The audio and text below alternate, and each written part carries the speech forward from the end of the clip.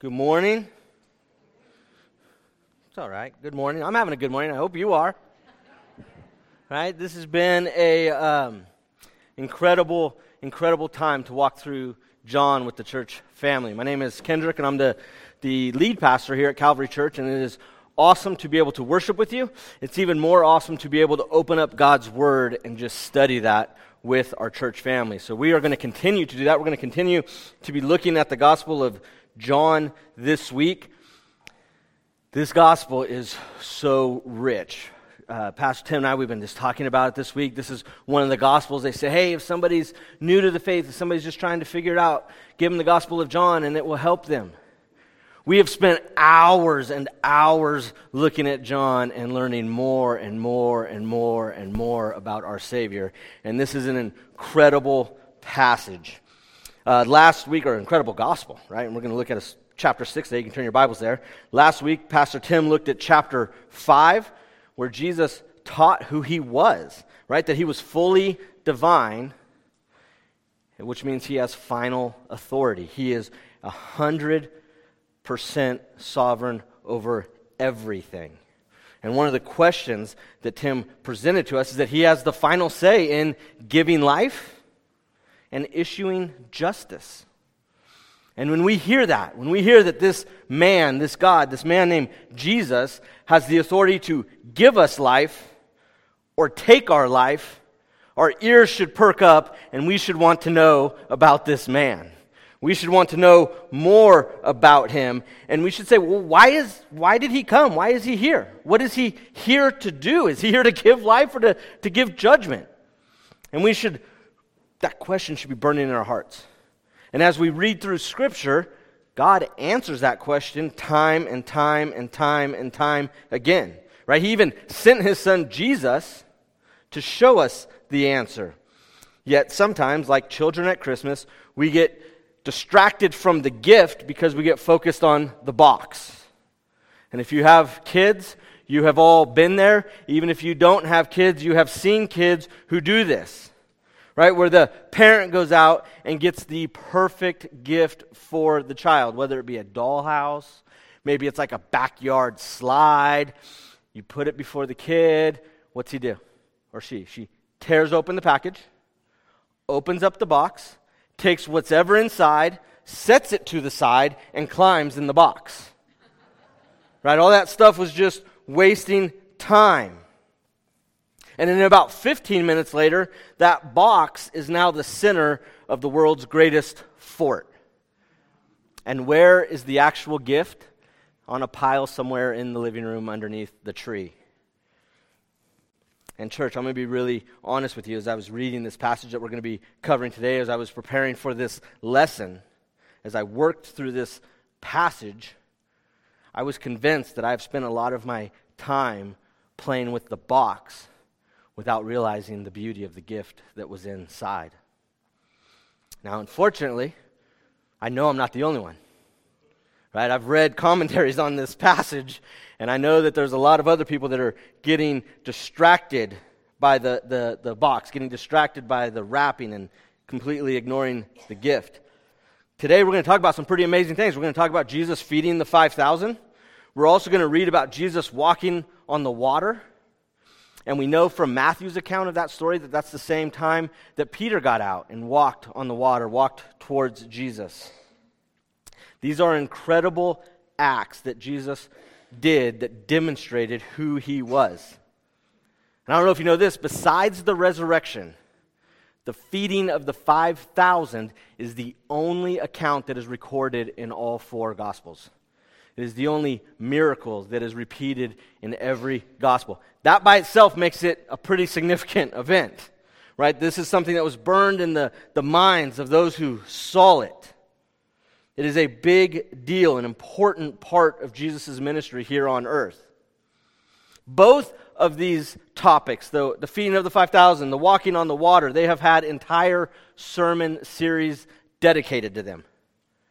You could fill libraries with books written about them. But as we read John, we see that John uses these events as illustrations. that John uses these as this packing that is to be unwrapped, and it's to reveal the true gift of Jesus. In this passage, John records the teaching of Jesus directly following these events. And in this teaching, Jesus helps us to understand these events and why they should lead us to believe Jesus is the Christ, and that by believing in him, we will have life. We're going to spend the next couple of weeks looking at this teaching that Jesus did at this time. And this week, we're going to look at just the beginning of Jesus' teaching, on why he came.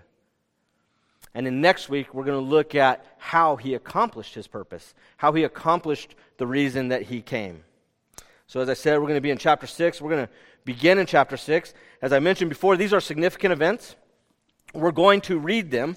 I'm going to begin in John chapter 6, verse 1, and I'm going to read through the feeding of the 5,000, and I'll continue to where Jesus walks on water. And then I'll stop and give a little bit of context right before we get into the teaching of Jesus. Verse 1 begins, "After this, Jesus went away to the other side of the Sea of Galilee, which is the Sea of Tiberias. And a large crowd was following him because they saw the signs that he was doing on the sick. Jesus went up on the mountain, and there he sat down with his disciples. Now the Passover, the feast of the Jews, was at hand. Lifting up his eyes then, and seeing that a large crowd was coming toward him, Jesus said to Philip, 'Where are we to buy bread so that these people may eat?' And he said this to test him, for he himself knew what he would do. And Philip answered him, 200 denarii worth of bread would not be enough for each of them to get a little. And one of his disciples, Andrew, Simon Peter's brother, said to him, 'There is a boy here who has 5 barley loaves and 2 fish. But what are they for so many?' Jesus said, 'Have the people sit down.' Now there was much grass in the place, so the men sat down, about 5,000 in number. Jesus then took the loaves, and when he had given thanks, he distributed them to those who were seated. So also the fish, as much as they wanted. And when they had eaten their fill, he told his disciples, 'Gather up the leftover fragments, that nothing may be lost.' So they gathered them up, and they filled up 12 baskets with fragments from the 5 barley loaves left by those who had eaten. And when the people saw the sign that he had done, they said, 'This is indeed the prophet who is to come into the world.'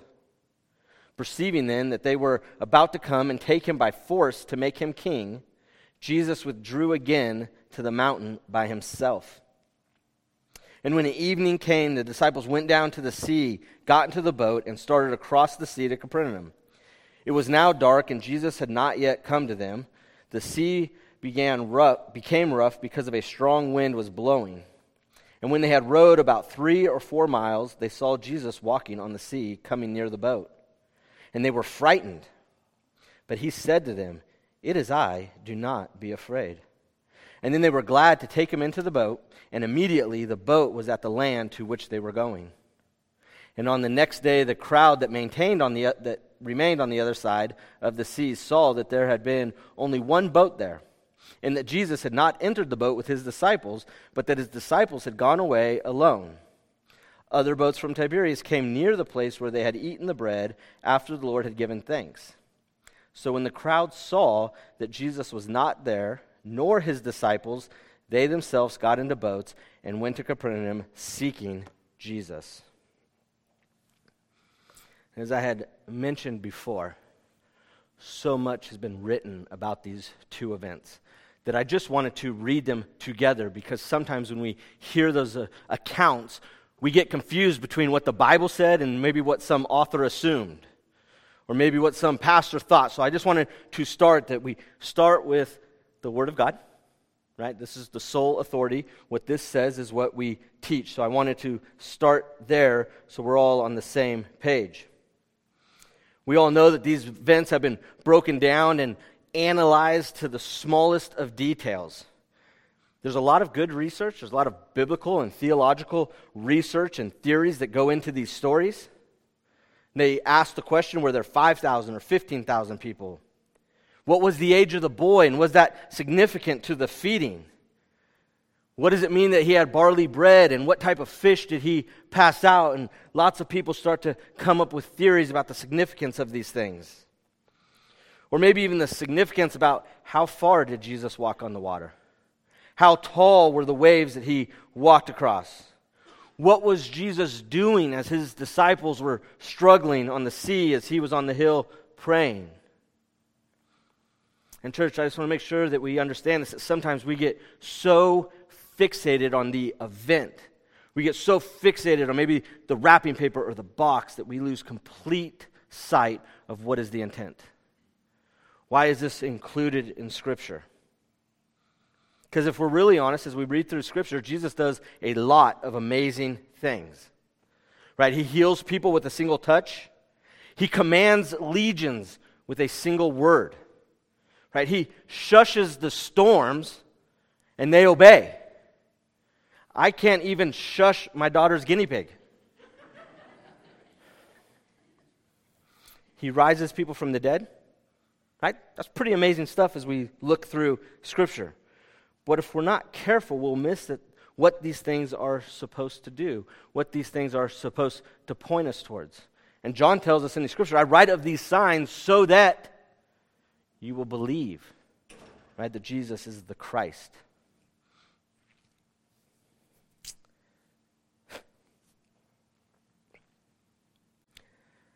And that these signs point us to who Jesus is, the Son of God. Church, don't miss the true gift because we're too busy looking at the amazing package. Right? Jesus is wrapping the things that Jesus does, his signs, they are greater than anything we have ever seen. But the truth is, they are nothing compared to Jesus himself. And John tells us about these signs so that we may believe that Jesus is the Christ, that he is the Son of God.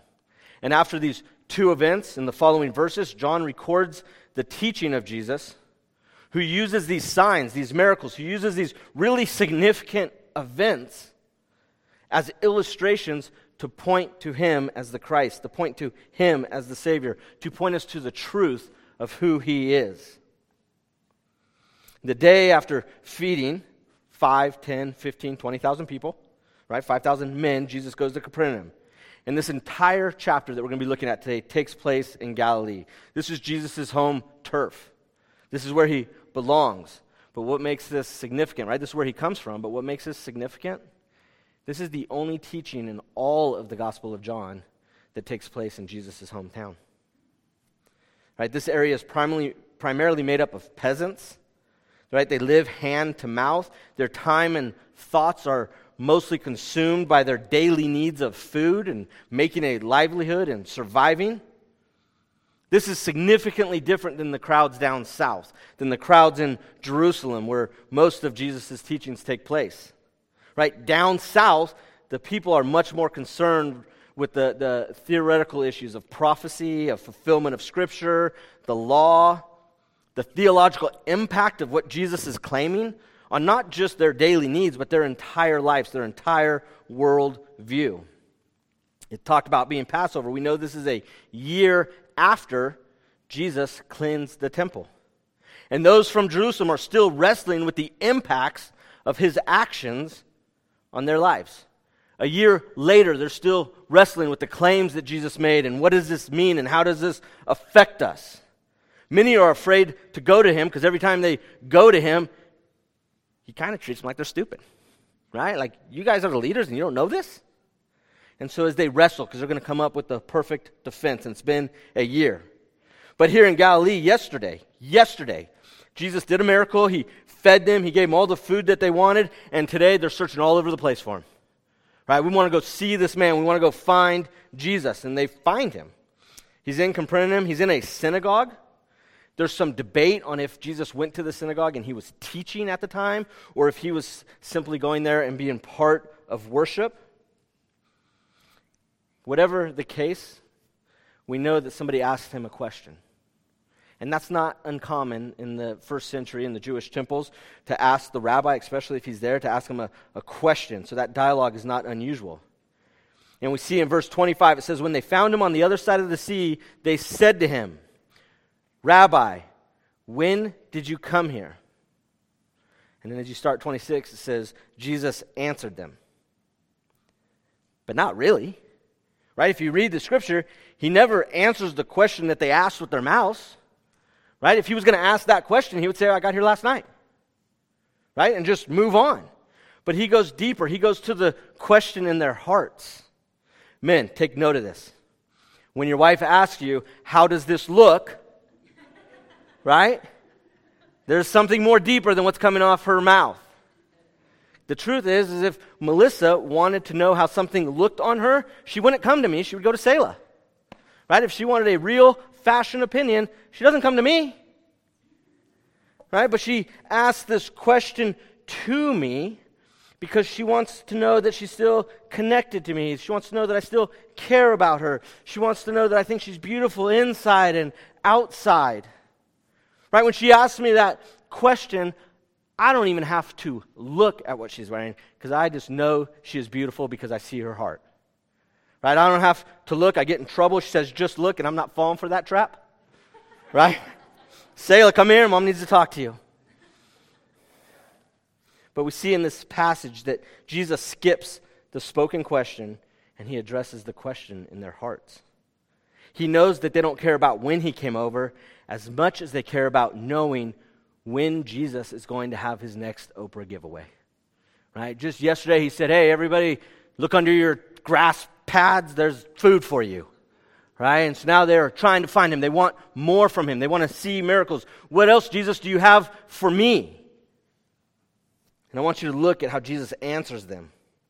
Right? Jesus answers them. Truly, truly, I say to you, you are seeking me not because you saw signs, but because you ate your fill of the loaves. Do not work for the food that perishes, but for the food that endures to eternal life, which the Son of Man will give you. For on him God the Father has set his seal. And then they said to him, what must we do to be doing the works of God? And it's so powerful that our Lord, our Savior, our Jesus, by asking them a question, can totally expose their hearts. Right? Their hearts were not set on the things of God. Their hearts were set on themselves. They had created this own idea of who was coming to save them, of what the Messiah, what the Savior would look like. And they had this picture in their mind. Right? In verse 15, it tells us that they believed he would be a political king. Right? They were about to come and take him by force to make him a king. They were waiting for this man. Right? We also know that they believed by verse 26 that this Savior would meet their material needs. You are seeking me. Jesus tells them, you're seeking me not because you saw signs, but because you ate your fill of the loaves. Right? You're seeking material goods here. And then we see that they believed that they would be able to achieve salvation through their religious works by asking Jesus, what must we do to be doing the works of God? Look at Jesus' answer. Then Jesus answered him, this is the work of God, that you believe in him whom he has sent. Jesus just looks at him and says, you guys are doing this all wrong. This is all wrong. You want to be doing the work of God? Believe in me. You want to be doing the work of God? Believe in Jesus. Right? Unfortunately, today, the Galileans have not gone out of date. They have not faded away. They're still present in every single one of our churches and in every single one of our groups. Right? These are Christians who struggle to truly believe the Jesus of the Bible, but have no trouble believing in a Jesus that they created. Just as the Galileans believed that Jesus would be political, we believe that Jesus is defined by our politics. I don't need to waste a second on this issue if you just look back over the last several years. I don't mean to burst some of your bubbles, but Jesus is not a Democrat and Jesus is not a Republican. Stop saying that stupid stuff. Not in this church, right? But here's something you need to pay attention to, right? If your politics are your standard for truth, if you say my politics are my absolute truth, they're not politics, they're religion. Right? Those aren't politics. You've now taken away Jesus, you've taken away the authority of Scripture, and you made politics your authority. Church, that's a problem. It's like when Joshua ran into the commander of the Lord's army and he asked him, are you for us or for our adversaries? Do you remember what his answer was? No. Right? He looked and said, no.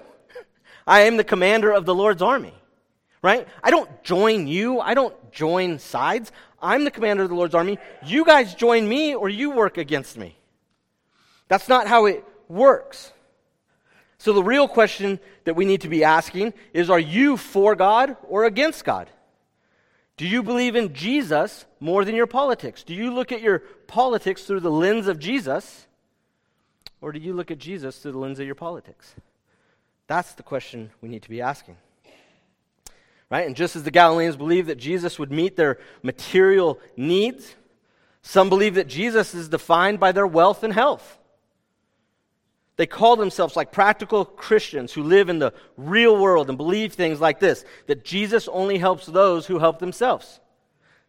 That contradicts Scripture, right? That goes against the very nature of the gospel message. But they use it as an explanation to satisfy their materialistic needs, to not give to the church, to put their wants above ministry opportunities. Several years ago, there was a Christian in my small group, and she was the daughter of a church elder. Right? We're adults. And she told me that God only wants you to give your tithe after you have everything you want, because God wants you to be happy above everything else. What? I still have not found that verse in here. Man, I have looked, but that is a man-made God. You will not find that in Scripture. The world will hate you. You'll have to carry your cross. You remember what God told Ananias about Paul? I'm going to show him how much he's going to suffer for my name. I don't see the health and wealth anywhere in Scripture. Right? Do you believe that joy is found in your things, or do you believe that joy is found in Jesus? Right? Do we use Jesus to get things? Or is Jesus the thing we're chasing? And finally, just as the Galileans believed that Jesus would be found in their works, we believe that we can earn Jesus by our works. Right? We believe in our works more than Jesus. We believe in ourselves. We say, hey, what must I do? I hear this question all the time. What must I do? How many Sundays a month do I have to go to church? Right? How much do I have to give? How many hours do I have to serve? How many Bible study merit badges do I have to earn? Right? This is not Boy Scouts. Right? This is about a relationship with Jesus. Right? When we're in a relationship, like if you're talking to your spouse, you don't look at them and say like, oh, how much do I have to do? How many times do I have to spend with you? How often do we have to go on a date? Right? Those aren't things that you ask. Jesus says this. He says, just believe in him whom he sent. Let me tell you something. When you believe in Jesus and he transforms you, when he renews your mind, you don't ask questions like how many, how much, how often anymore. You just go to Jesus and say, Jesus, what can I do? Jesus, what else can I do? And it's simple. Jesus says, just believe in me as your Savior. Right? Not the things of this world, not the things that will gather dust and be eaten by moths, not in your own works. Just believe in me. Right? That is the work of God, that you believe in me. And because they're paying attention and they're sheep, they followed up with another question. I love this. So they said to him, then what sign do you do that we may see and believe you? What work do you perform? Our fathers ate the manna in the wilderness, as it is written, he gave them bread from heaven to eat. Right? Remember the context of this story. Yesterday, Jesus fed 5,000, at least 5,000 people with 5 loaves of bread and 2 fish. Last night, Jesus somehow got across the Sea of Galilee without a boat in a storm that was wrecking boats on the sea. And they're like, Jesus, what can you do for us? What have you done for me lately? And now they ask, what sign are you going to do this so that we can believe in you? Moses gave our fathers manna in the wilderness. He gave them bread from heaven. What are you going to do? Like, forget about the 5 loaves of bread and 5, 10, 15, 20,000 people yesterday. Jesus is God, so he's more patient than us. And he responds to this. Jesus said to them, truly, truly, I say to you, it was not Moses who gave you the bread from heaven, but my Father gives you the true bread from heaven. For the bread of God is he who comes down from heaven and gives life to the world. And then they said to him, Sir, give us this bread always. And pay attention to what Jesus said here. Moses gave you nothing. It was God who gave it to you. That was a gift from God. And now God has given you a greater gift. Right? God has given you this bread of life where you're never going to thirst or you're never going to hunger. Remember, this is a couple years into Jesus' ministry. They have heard him teach with the authority greater than any scribe that they have heard before. They have seen him demonstrate his authority over the physical world and the spiritual world. Yet they're still looking at the box. Right? God has given them a gift, and they are still looking at this box, and the unwrapped gift of life is standing before them. And as the kids roll around in the wrapping paper looking for more, and the parents keep putting the gift in front of the children, and they keep ignoring the gift. They keep clicking on the box to see how sturdy it is. They keep thinking about the endless possibilities that box could be used for the children's dolls, even though there is a dollhouse in the pile on the corner. And Jesus just looks at them, and Jesus responds in verse 35, I am the bread of life. Whoever comes to me shall not hunger, and whoever believes in me shall not thirst. But I said to you that you have seen me, and yet do not believe. Jesus looks at him and says, okay, we're done. I am the bread of life. Let's break this down for a third grader. I am the bread of life, but you do not receive me. Right? Jesus is the gift from God. Jesus is the gift that we are to receive. Jesus says, I am the bread of life. This is the first of the distinctive I am sayings of this gospel. And we'll look at these as we go through, where Jesus says, I am. I am. And this is in direct reference to God's response when Moses asked God, what should I call you? And God responds to Moses, I am who I am. I am who I am. And Jesus says, I am. Right? And in Jesus' answer, he knew he was directing them to Moses and the talk that he had with God. And he was hoping to lift up their eyes from their material bread and from their earthly kingdoms and to start looking at the spiritual realities that Jesus was talking about. Now, Jesus takes them from their focus on bread, showing them that manna was only intended to point backwards in time to when they were rescued by God. And then it was to point forward in time to their rescue by Jesus, the true bread of life. The one gift from God, which will rescue all who receive this gift for all of eternity. As the great preacher Charles Spurgeon reminds us, he was looking at this passage and he said this, the coming here. When Jesus says, come here and taste of this bread, you shall not hunger. When Jesus says, come here, this is what he meant. He meant that this coming is performed by a desire, by prayer, by consent, by trust, and by obedience. Right? To receive Jesus means that we are to feast. Right? We are to fill ourselves with the goodness and grace of Jesus at all times. Right? And we do this by our daily times with God, by time in prayer, by time in the Word. We do this with our time in private worship. We do this by our time in corporate worship.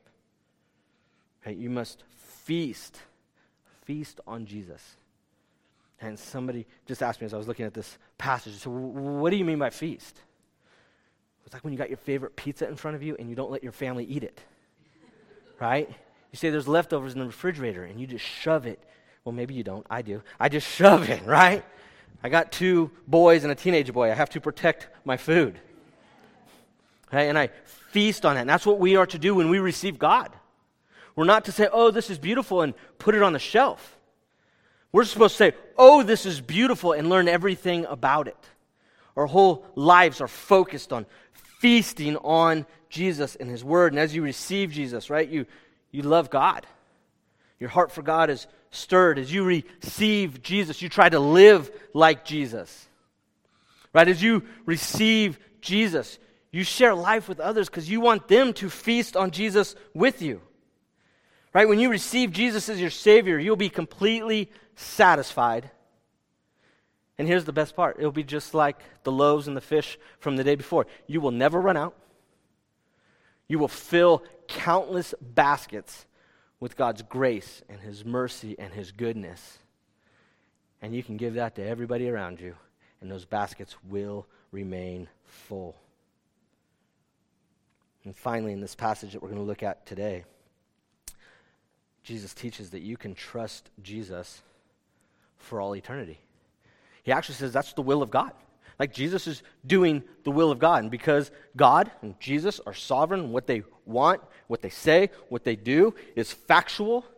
Nobody can change their minds. Nobody can tell them not to do it. Nobody can stop them. And God's will is that you will trust Jesus. If you look at verse 37, it says, all that the Father gives me will come to me. And whoever comes to me I will never cast out. For I have come down from heaven not to do my own will, but the will of him who sent me. And this is the will of him who sent me, that I should lose nothing of all that he has given me, but rise it up and on the last day. For this is the will of my Father, that everyone who looks on the Son and believes in him should have eternal life. And I will rise him up on the last day. I will raise him up on the last day. Right? Everyone who sees the Son, right? Everyone who believes in him, everyone who receives him will have eternal life. It's a promise. Right? This is the wonderful truth from everybody who is given to Jesus by the Father, who the Father goes, hey, I'm going to bring you to Jesus. I'm going to give you to Jesus. Our salvation is secured for all time. Right? Jesus will never lose us. Jesus will never forsake us. Jesus will never allow anybody to snatch us from his hand. We are Jesus's for all of eternity.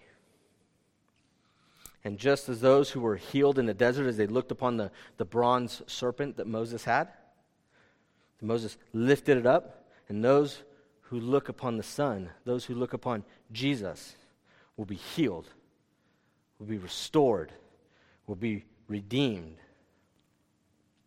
Those who gaze upon the Son become new creations. Scripture tells us that the old has passed away and the new one has come.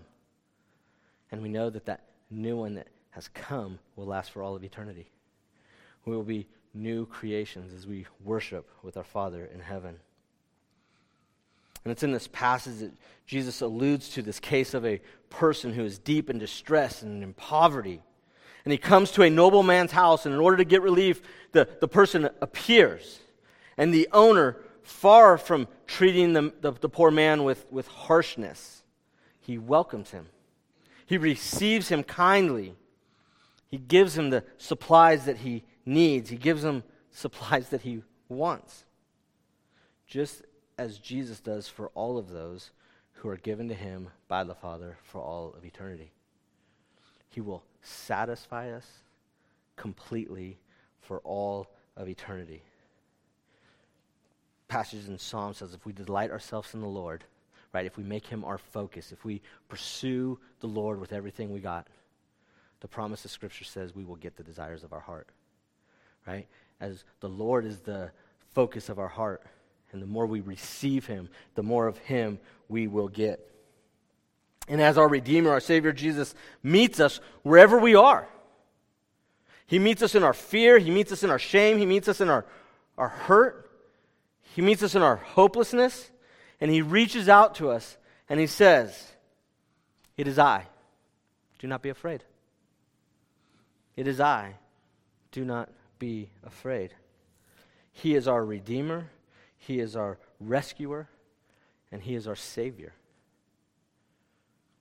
That is who he establishes himself as he begins teaching in the synagogue. And they have these questions. That's what they want to figure out. Who are you? And in this teaching, Jesus says, I'm your Savior. Right? I am the Savior of this world. And then he continues to teach. We're going to look at this next week about how he accomplished that work. We're going to finish chapter 6. But today in this beginning part of 6, this is what you need to know, is that Jesus came to give life. Right? Jesus came to us to give life, and with confidence we can believe that he is our Savior. That's why he came, to give life. Right? With confidence we can receive him as our Savior. We don't have to think, well, maybe there's something better. With confidence, we can feast on him knowing there is one person who can save us, and it is him. And with confidence, we can trust in him as our Savior. He is completely sovereign. And if this is the first time that you are trusting Jesus as your Savior this morning, you say, oh, I want to trust Jesus. I want to receive him. Man, we would love to celebrate with you. After the service, when the worship team is going to come up, I'll be standing over there. I'd love to see you. I might be out in the lobby. Come talk to me. Pastor Tim's right in the back. Go talk to Pastor Tim. We would love to celebrate this time with you. You can also put it on your connection card. Just indicate it on your connection card. You got a hot date for lunch today. You don't want to talk to me. But hey, I'd love to talk to you about giving my life to Jesus. And I will reach out to you, and we will talk about what it means to believe and receive and trust in Jesus as our Savior. But see, if you've received Jesus and you've been trusting him for a long time as your Savior, I want to encourage you today to just look at your heart, to look at your life, and I want you to set aside sometime this week and receive a little more of God's greatest gift of Jesus. Right? This week, focus on the gift. Read one more chapter in his word. Sing one more song in worship. Spend one more minute in prayer. Man, learn one more thing about the greatest gift that God has ever given you, Jesus. Learn one more thing about your Savior. Right? He is your Savior, but he's also the Savior of the world. Learn something new about him this week. Dear Heavenly Father, we just thank you for your word. We thank you for the Gospel of John. We thank you for sending your Son. Lord, and we would just pray as we seek him, that you would make him known to us in ways we couldn't even understand or ways we couldn't even plan for. Lord, we just pray this week as we read chapter 6 on our own, as we go into our private time of study, that you would reveal new things about him. Lord, as we look at how he accomplished the task of coming and being our Savior, we pray that you would stir our affections for him more and more and more each day. Lord, we just pray that as we go about our lives, we would be amazed by the wrapping, but we would fall in love with the gift of your Son. Lord, we love you.